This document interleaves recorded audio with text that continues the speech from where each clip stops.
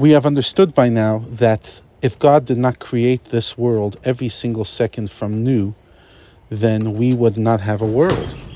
So this leads to an obvious conclusion. In the words of Rabbi Shneur Zalman, following these ideas of truth concerning the nature of creation, every discerning person, everyone with a brain basically, will understand that every creature and being, even though it appears to have an existence of its own, is in reality considered to be absolutely garnished, naught and nothingness in relation to the activating force which creates it, which literally brings it into existence from nothing into something at every instant. Since this function must be continuous, it follows that the creature's activating force is the true reality of its existence, not the creature, but rather the activating force.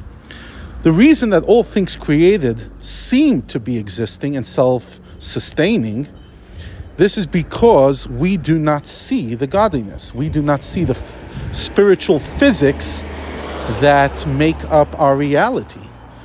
If, however, the eye had permission to see and comprehend the life force and spirituality which is in every created being flowing into it, then the physicality, materiality, and tangibility of the creature would not be seen by our eyes at all. All you would see would be godliness, because everything would be nullified compared to the special light.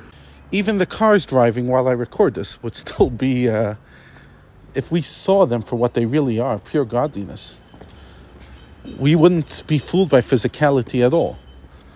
One way to see reality, instead of calling it reality, is to see it as a veneer, a cover. We think physical is real, and we think God is a philosophical idea. In truth, God is real, and the existence of the world is a philosophical idea.